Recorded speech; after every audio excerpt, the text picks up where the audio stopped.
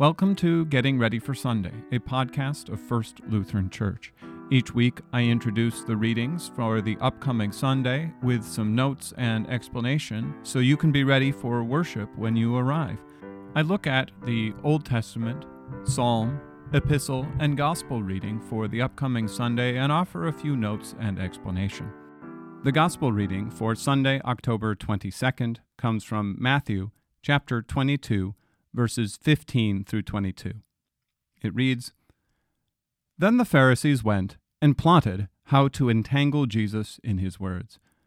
And they sent their disciples to him, along with the Herodians, saying, 'Teacher, we know that you are true and teach the way of God truthfully, and you do not care about anyone's opinion, for you are not swayed by appearances. Tell us then, what do you think? Is it lawful to pay taxes to Caesar or not?' But Jesus, aware of their malice, said, 'Why put me to the test, you hypocrites? Show me the coin for the tax.' And they brought him a denarius. And Jesus said to them, 'Whose likeness and inscription is this?' They said, 'Caesar's.' Then he said to them, 'Therefore render to Caesar the things that are Caesar's, and to God the things that are God's.' When they heard it, they marveled, and they left him and went away." Here ends the reading. So our reading begins with a plot, and it's a plot that's quite interesting. What we see is the Pharisees and the Herodians team up to go against Jesus. Now, you know that this is a big deal.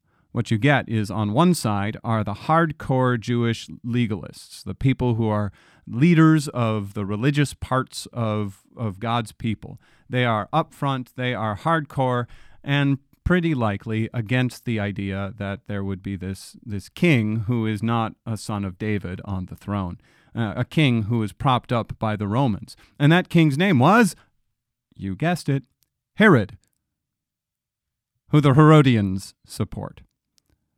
So the Herodians were the people who were on the side of King Herod. And so you get together the Pharisees, one team, who often fight against the Herodians on the other team, and they all join up to put Jesus in a bind. So they begin by buttering him up. "Teacher, we know that you are true, and teach the way of God truthfully. And you do not care about anyone's opinion, for you are not swayed by appearances." What a great way to start a conversation. They're sort of like trying to back Jesus into a corner. They're like, "Oh yeah, you are always wise and truthful, and you would never try to get out of a difficult situation by evading the question, Jesus. Here's some buttering up for you." And some of it's true. Jesus is certainly wise, and he would not try to evade questions. He's not swayed by appearances, is what this means. Jesus did not bow to authority just because other people liked it, and he did not shy away from people just because other people disliked them. And now they give the question, is it lawful to pay taxes to Caesar or not?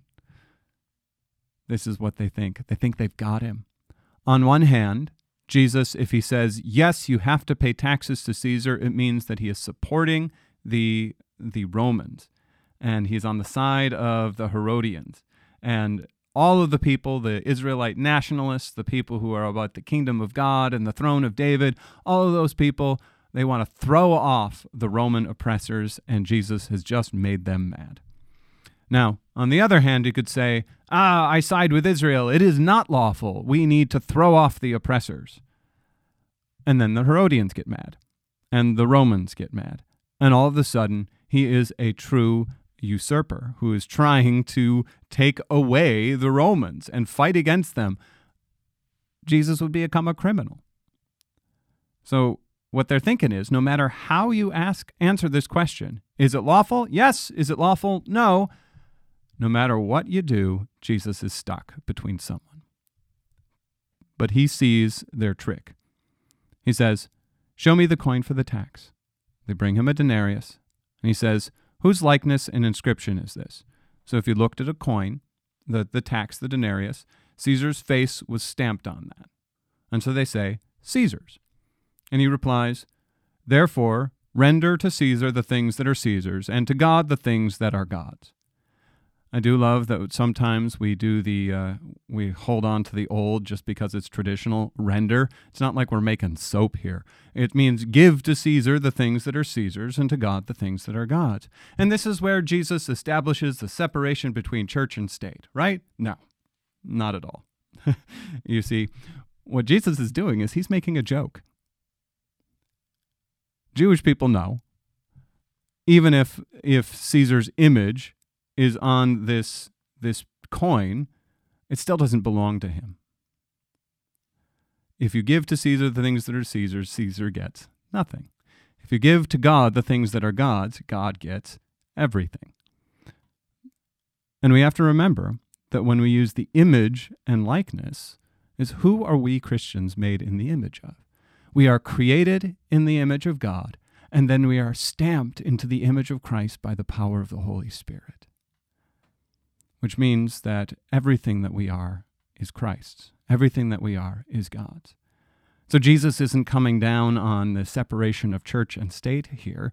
What he's doing is he's showing how awful these Pharisees are and reminding us that we all belong to God in everything we do, whether it's paying taxes or the rest of our lives. This is Jesus showing his wisdom and his power. And it's helping us to see that we are made in God's image, following a Savior who has formed us after him as well. That's it for today. We'll see you on Sunday. Bye.